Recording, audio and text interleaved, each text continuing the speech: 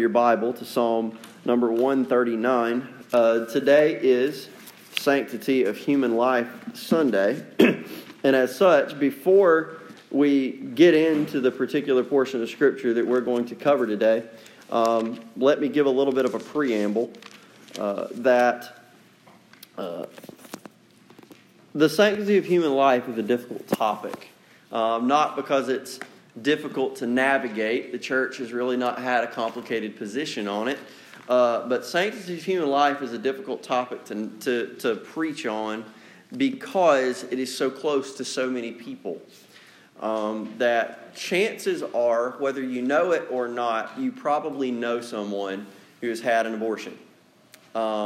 Statistically, someone in this room may have had an abortion.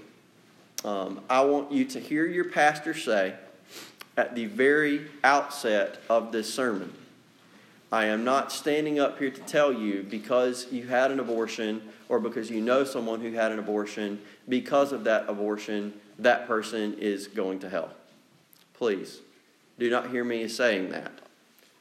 Is it possible that someone could go to hell for a sin? Yes, in fact, everyone who has ever gone to hell has gone to hell for a sin. But the reason they go to hell for that sin is because they did not repent and appropriate the grace that was offered to them by God.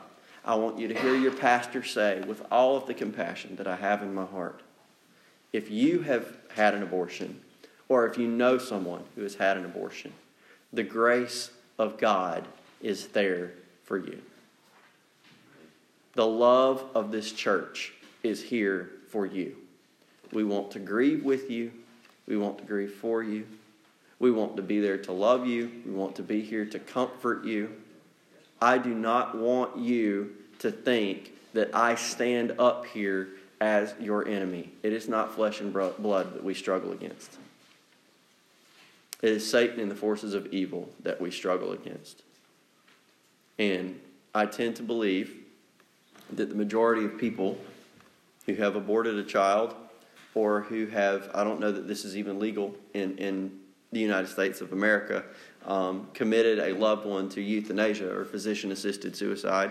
I think the majority of people who have done that have been deceived by various turns of phrase and use of language, the most common of which is what we're going to be tackling today.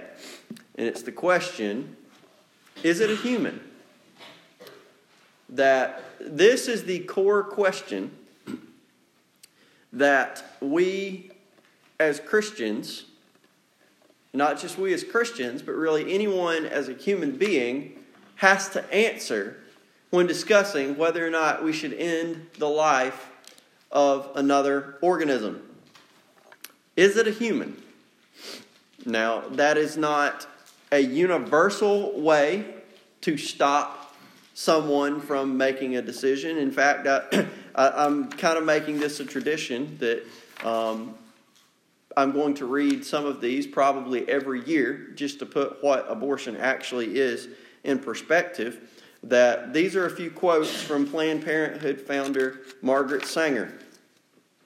I read a few last year. I don't know that I got all of these. There are 7 of them. I will read them quickly as they're all relatively short. I warn you, they are shocking. This is the founder of Planned Parenthood, who, by the way, very much believed that unborn children were humans. This is what she says in a letter to Dr. Clarence Gamble on December 19th, 1939, in which she exposited her vision for the, quote, Negro Project. Listen to this. This is Margaret Sanger.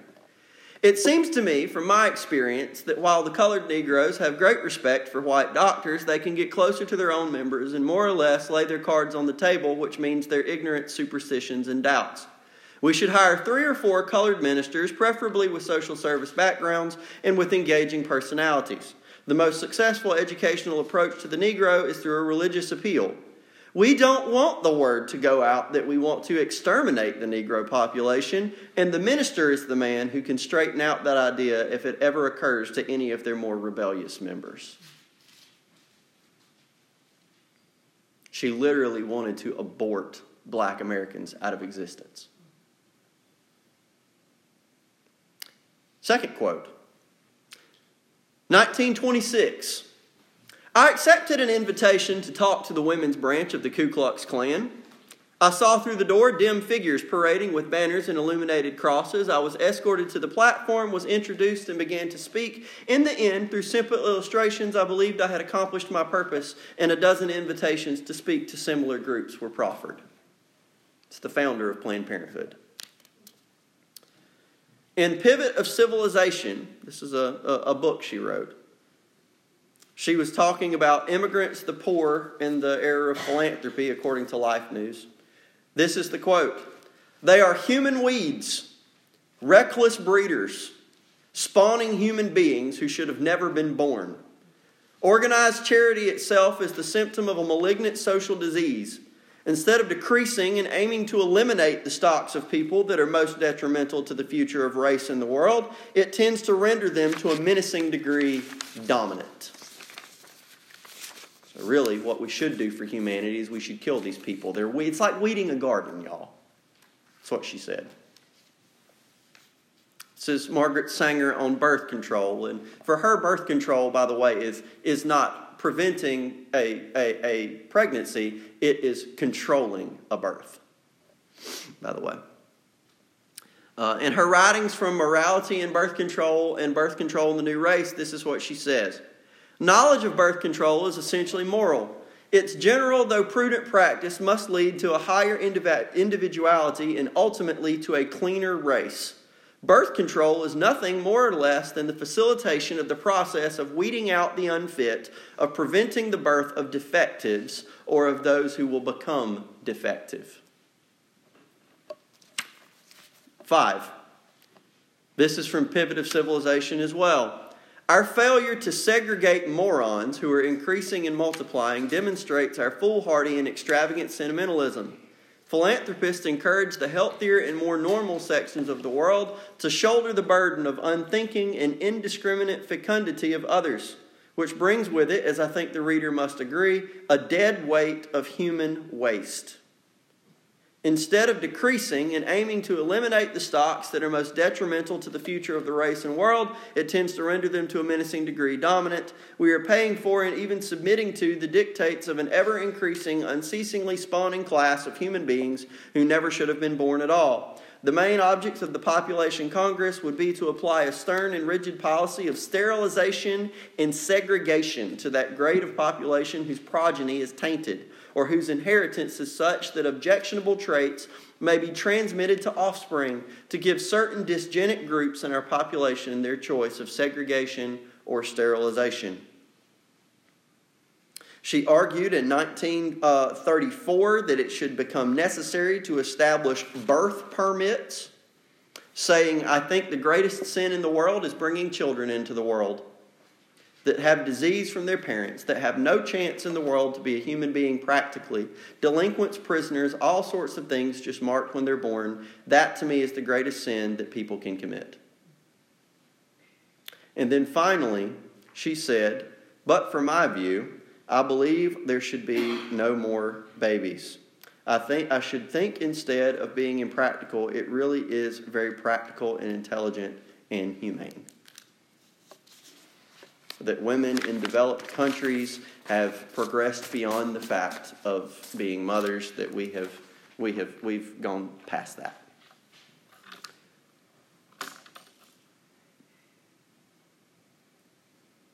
Those were the motivating thoughts behind the mind that founded the largest abortion mill in our country.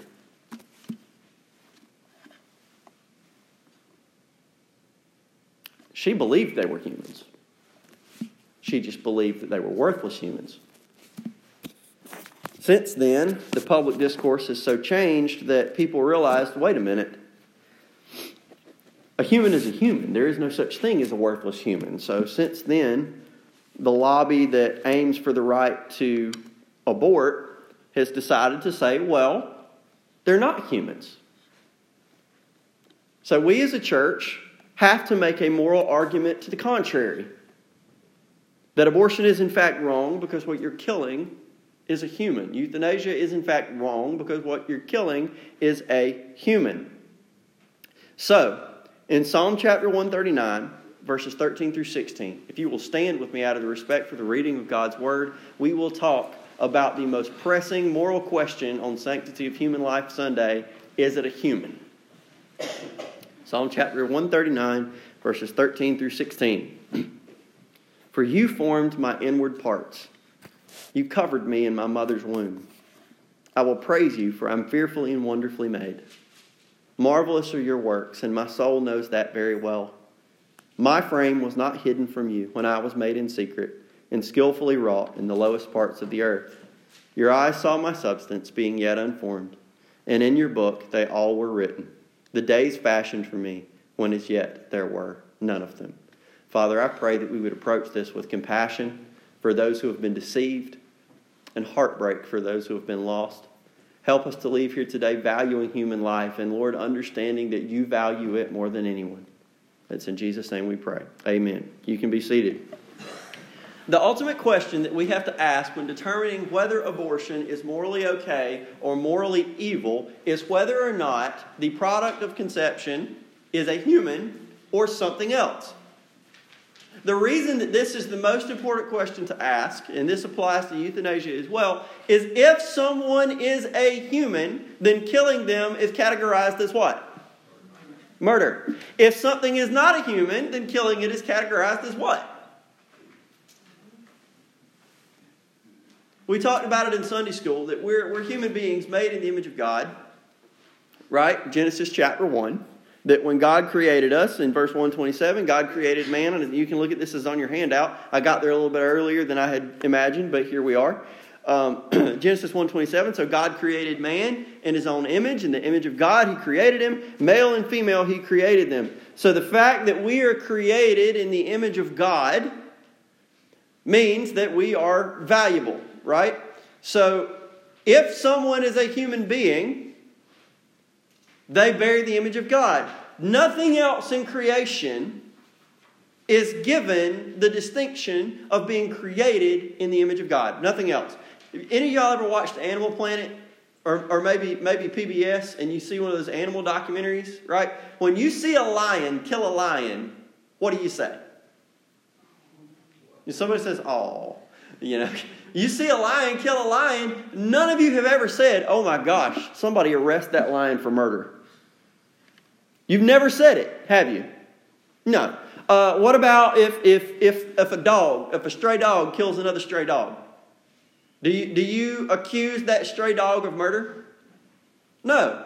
Why? Because the lion killing another lion is just a lion being a lion. That's just what they do. A dog killing another dog, that's just what they do.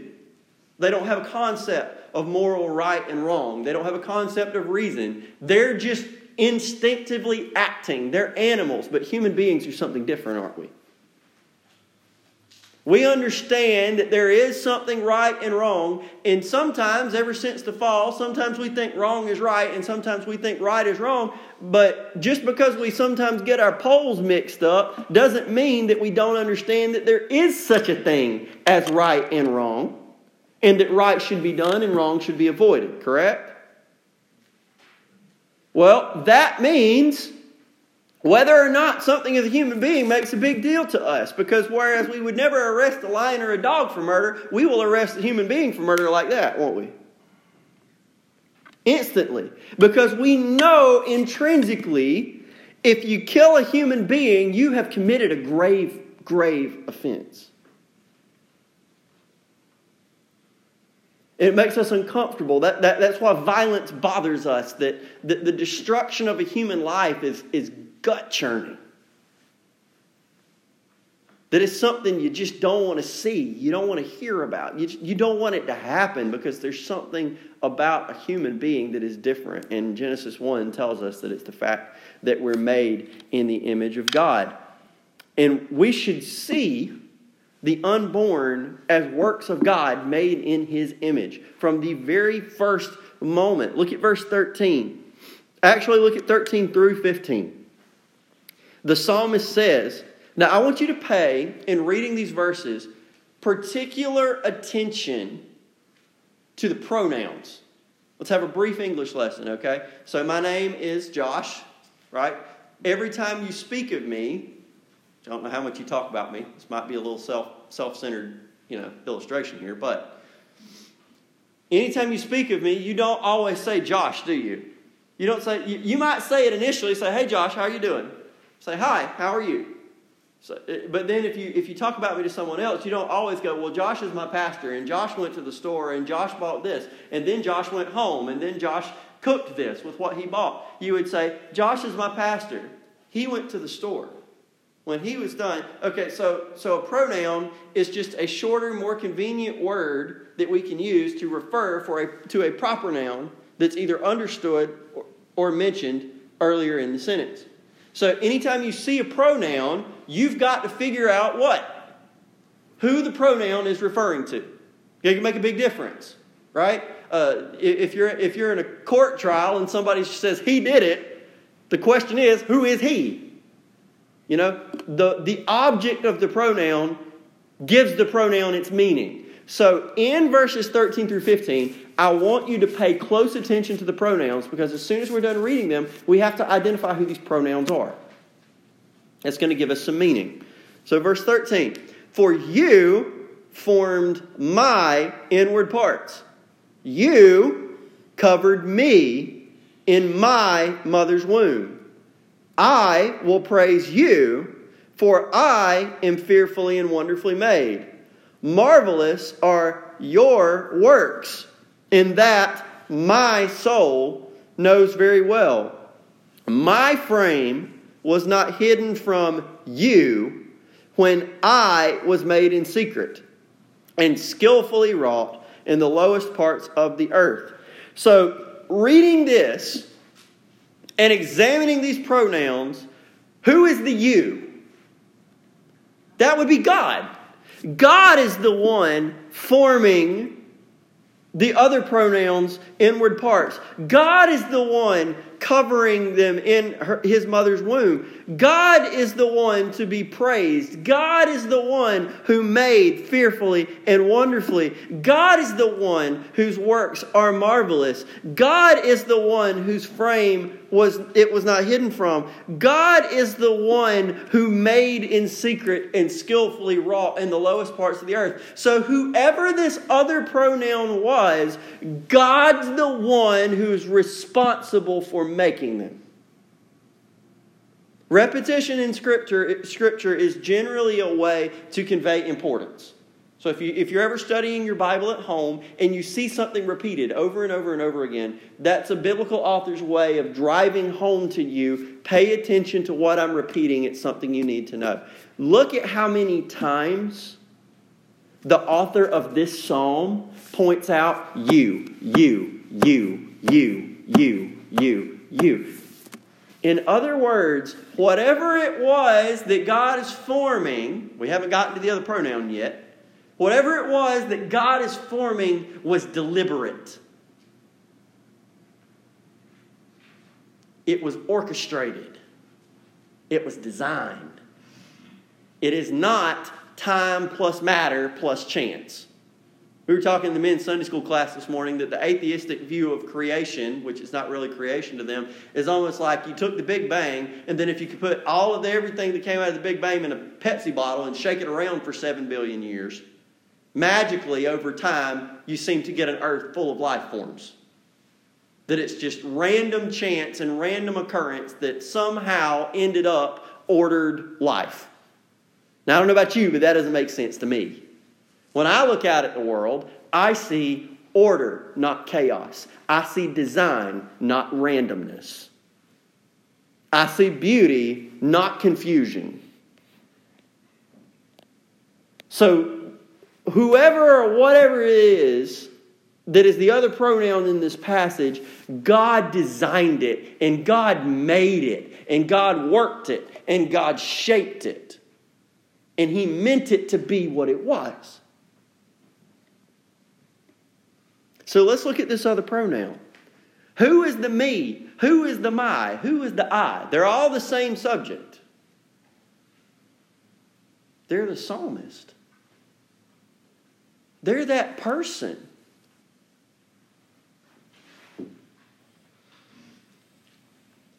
So here's your application question. If an unborn person or a person laying on a hospital bed who's debating physician-assisted suicide, if they're not a human, what are they?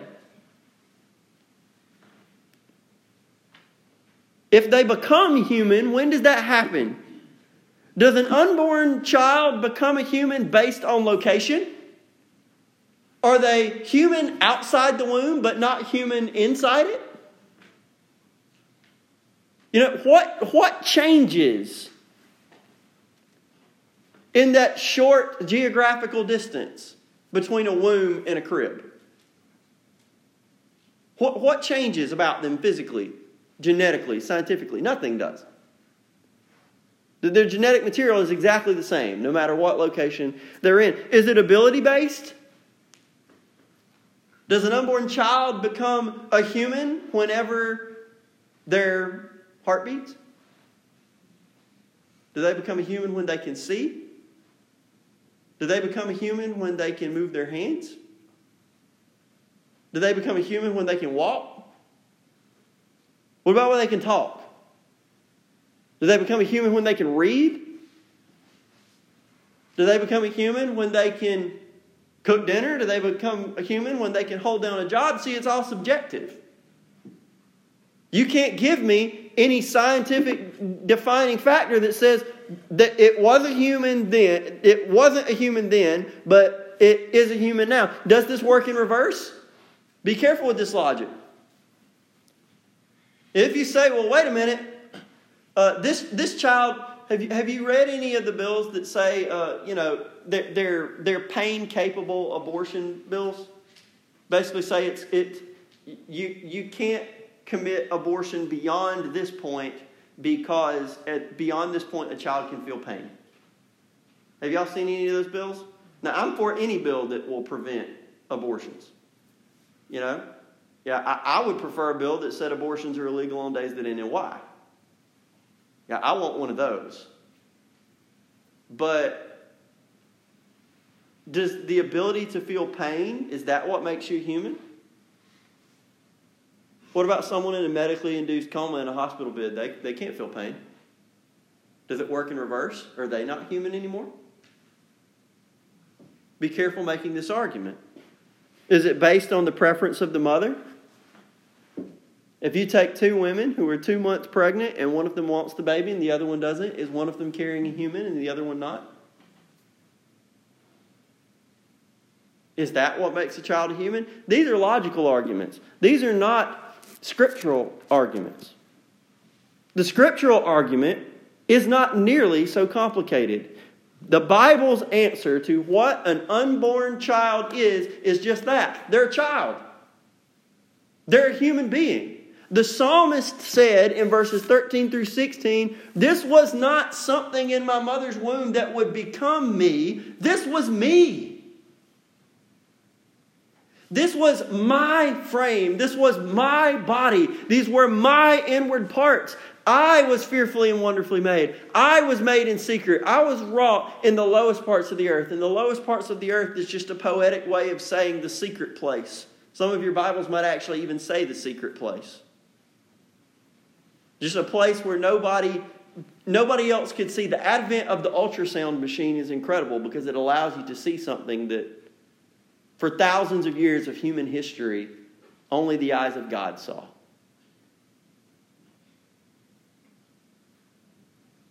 This is a straightforward statement by Scripture that the unborn are human beings, persons made in the image of God, because when God makes humans, He makes them in His image. There is no such thing as a liberal Christian position and a conservative Christian position on abortion. There is only what God has said, and His Word says that the unborn are people, and that changes the moral calculus about what can and should be done with them. There is no such thing as a liberal Christian position that says, well, I believe nobody should tell a woman what to do with her own body. Let's talk about that. First off, you don't believe that. Nobody in here believes that a woman should not be told what to do with her own body. Oh, and some of y'all are like, oh my goodness, Pastor, what are you saying? Let me ask you another question. Do you believe that a woman should be allowed to walk down the street outside your house naked at any time of day she wants to? No, I thought you just said you thought nobody should tell a woman what to do with her own body. What if she wants to do that? Can she do that? Well, no, I don't want her to do that. See, I told you didn't believe it. Second part of this equation is, y'all, it's not her body. It's not her body. Whose body did the psalmist say God was forming? It was his. It's a separate life. It's a human life that is sacred. How do I know how much God values a human life?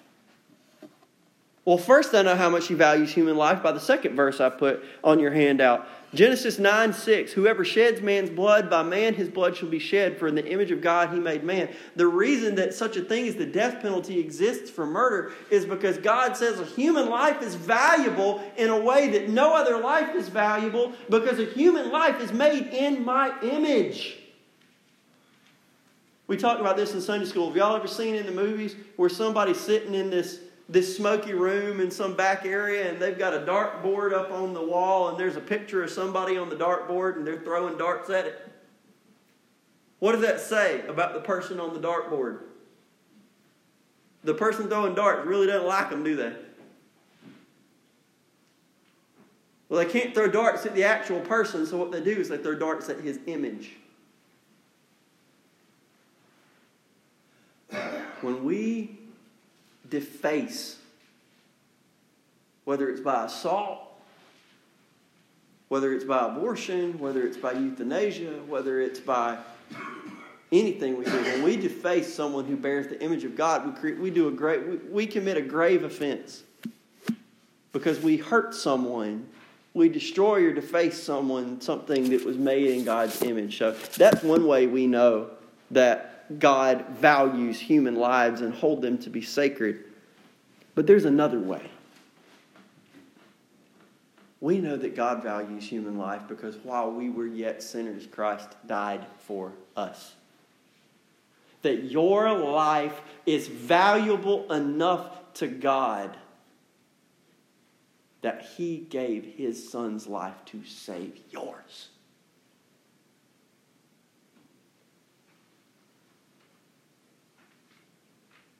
Now, y'all, I'm going to be honest with you, and I will say this boldly because I know I would expect every single one of y'all to say this about me. I love you,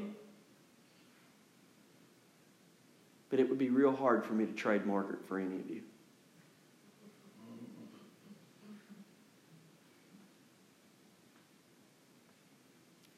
Emily and I'm going to get upset. I'm going to make it.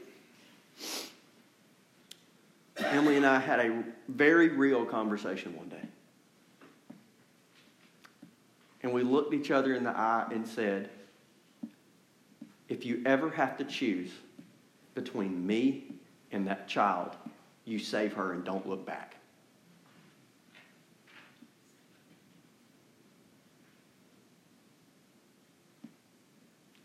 And the reason we said that is because if Emily were to save me in front of Margaret, I don't know if I'd ever get over that.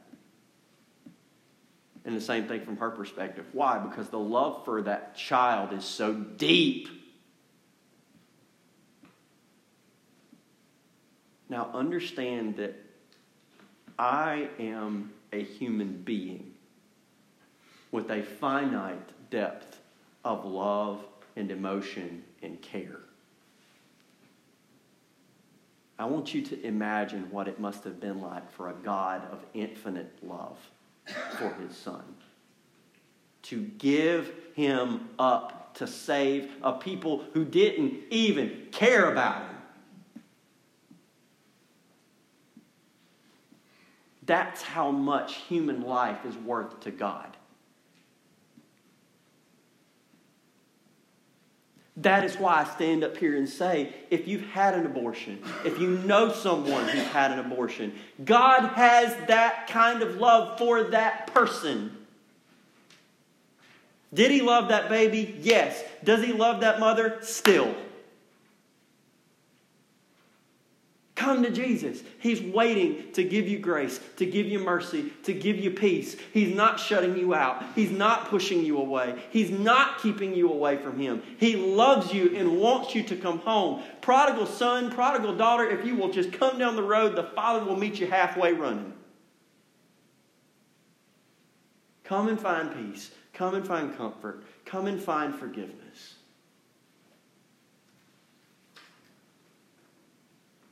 Because a human life is valuable. It has innate value because it's made in the image of God. And it has demonstrated value because God loves you enough that He gave His Son to save you. That's how much He values humanity.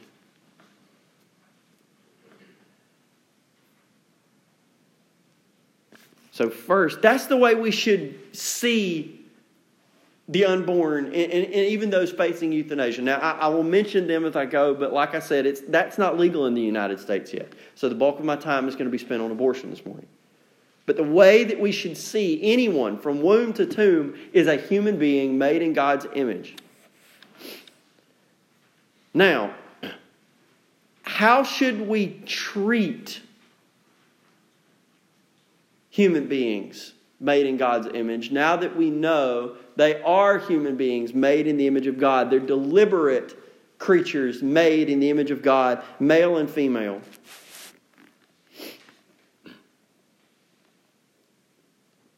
See, when I was reading these quotes at the beginning of the day, Margaret Sanger knew that the unborn children were humans. But she viewed them as a weight holding the human race down. She viewed them as an inconvenience, as a problem. She even went so far as to say there are specific humans that we want and specific humans that we don't want. We can base it on all kinds of different things. All of them evil, by the way. But she said, we want some humans, but not others. She viewed babies as a problem. She viewed children as a problem. She viewed them as an evil. How should we as Christians see them? We should see them as our responsibility and as our blessing.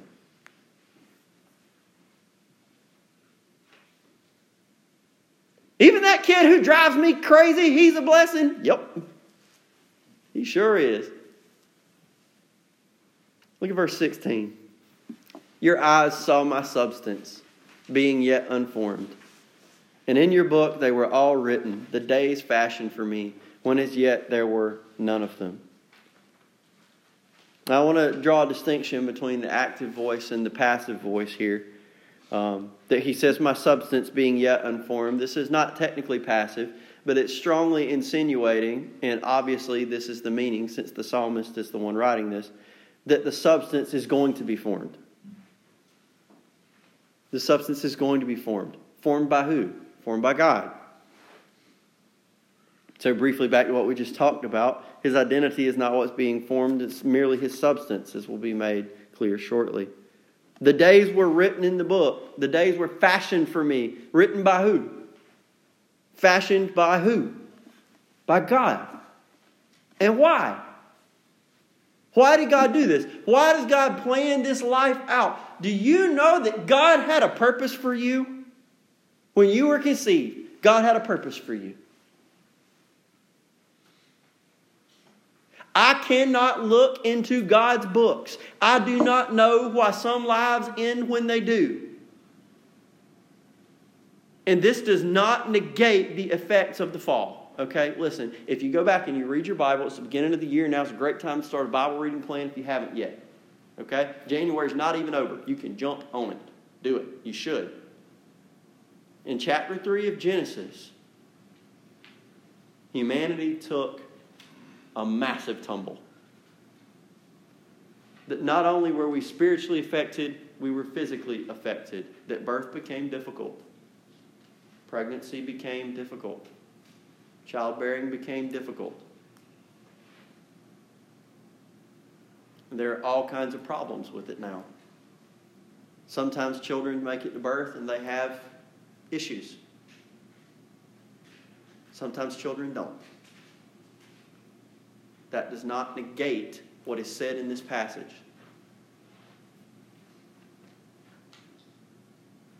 I don't know why some things happen and some things don't. I don't understand it. And I may never, this side of glory. But I do know that God is good. And that is beyond debate. And I do know that that good God has a plan when a child is born. He has a future for them. He has their days written in His book, when as yet there are none of them. Do you know that God doesn't just see you as who you are today? He sees you as the totality of who you are from womb to tomb. He even sees you as the you that ain't you yet.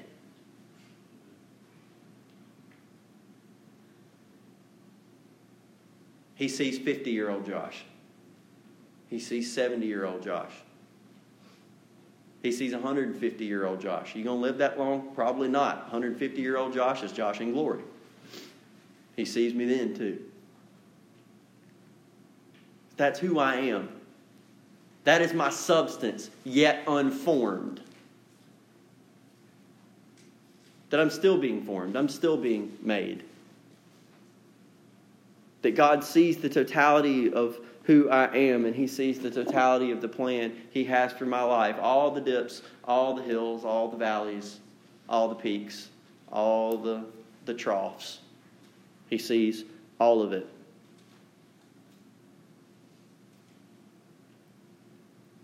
And because of that, I view my child as a responsibility. Because God doesn't just see my days. He sees hers. And let's not even talk just about children. I view you as my responsibility. And you as my responsibility. And you as my responsibility. And biblically, you should view me as your responsibility. Why? Because God has put us on this earth to live in community with one another and look out for each other. That's why biblically hospitality is such a big thing. That's why the golden rule is do unto others as you would have them do unto you. That is why in Genesis chapter 4, when the first murder occurs, God comes out looking for Cain and says, "Where is Abel, your brother?" And Abel says what? "I don't know. Am I my brother's keeper?" You know what the resounding answer from God is? Yes! Yes! You are your brother's keeper.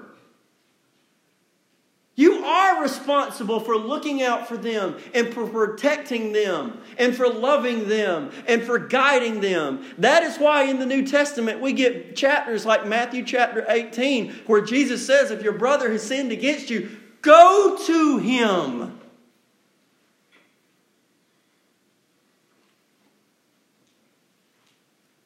Look out for one another. Care for each other. Protect one another. Help each other. Help heal one another. Show grace to one another. Because we are each other's keeper from the womb to the tomb.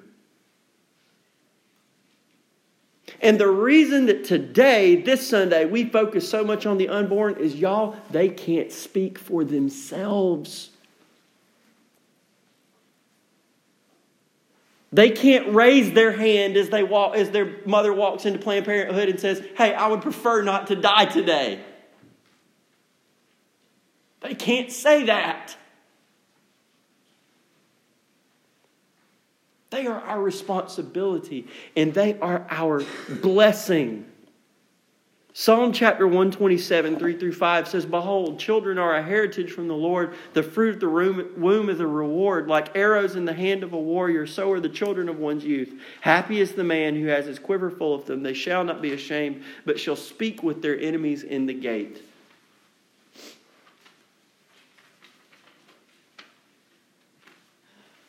You know, in 2019, people cast a side eye at folks who walk around with big families. Oh my gosh, I can't believe they would bring that many children into the world. There's already billions of people on this planet. We barely have enough food and space, and there's global warming and all this. How dare you do that? So I'll tell you how. Blessed is the man whose quiver is full of them.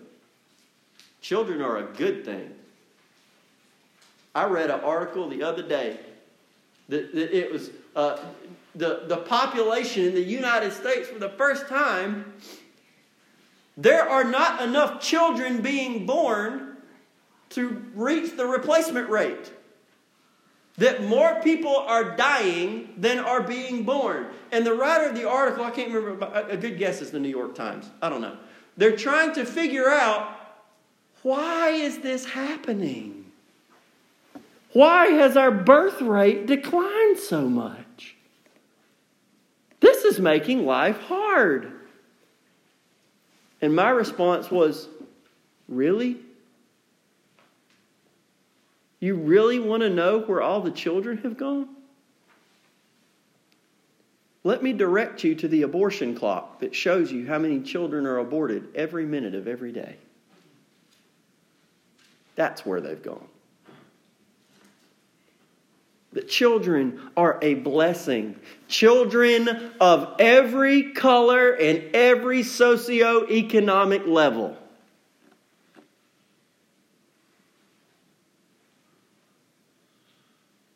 White babies are good babies.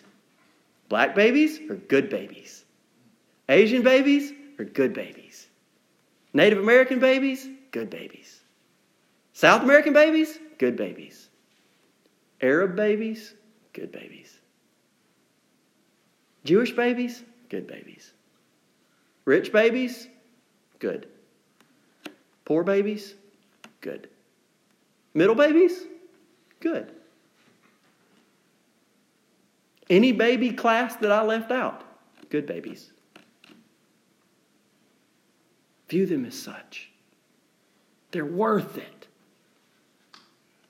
Whether they're yours, whether they're somebody else's, the Bible says that we're to view children as a responsibility and as a blessing, not as dead weight, not as human weeds, not as waste, not as a problem to be eliminated, but as a blessing of God to be respected and enjoyed.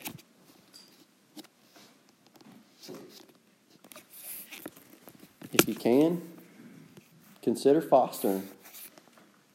Consider adopting. There is nothing that shows you value a human life more than saving one. And both of those are doing that. If you can't do that yourself, support adoptions.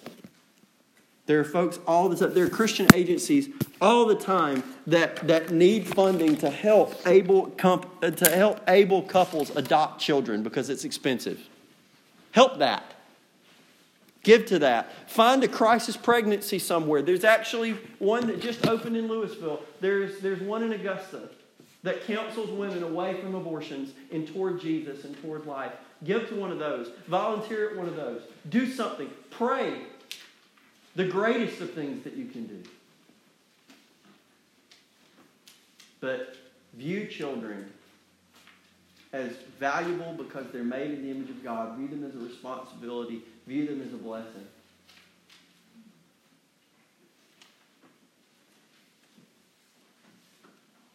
And view yourself as valuable enough that Christ died for you.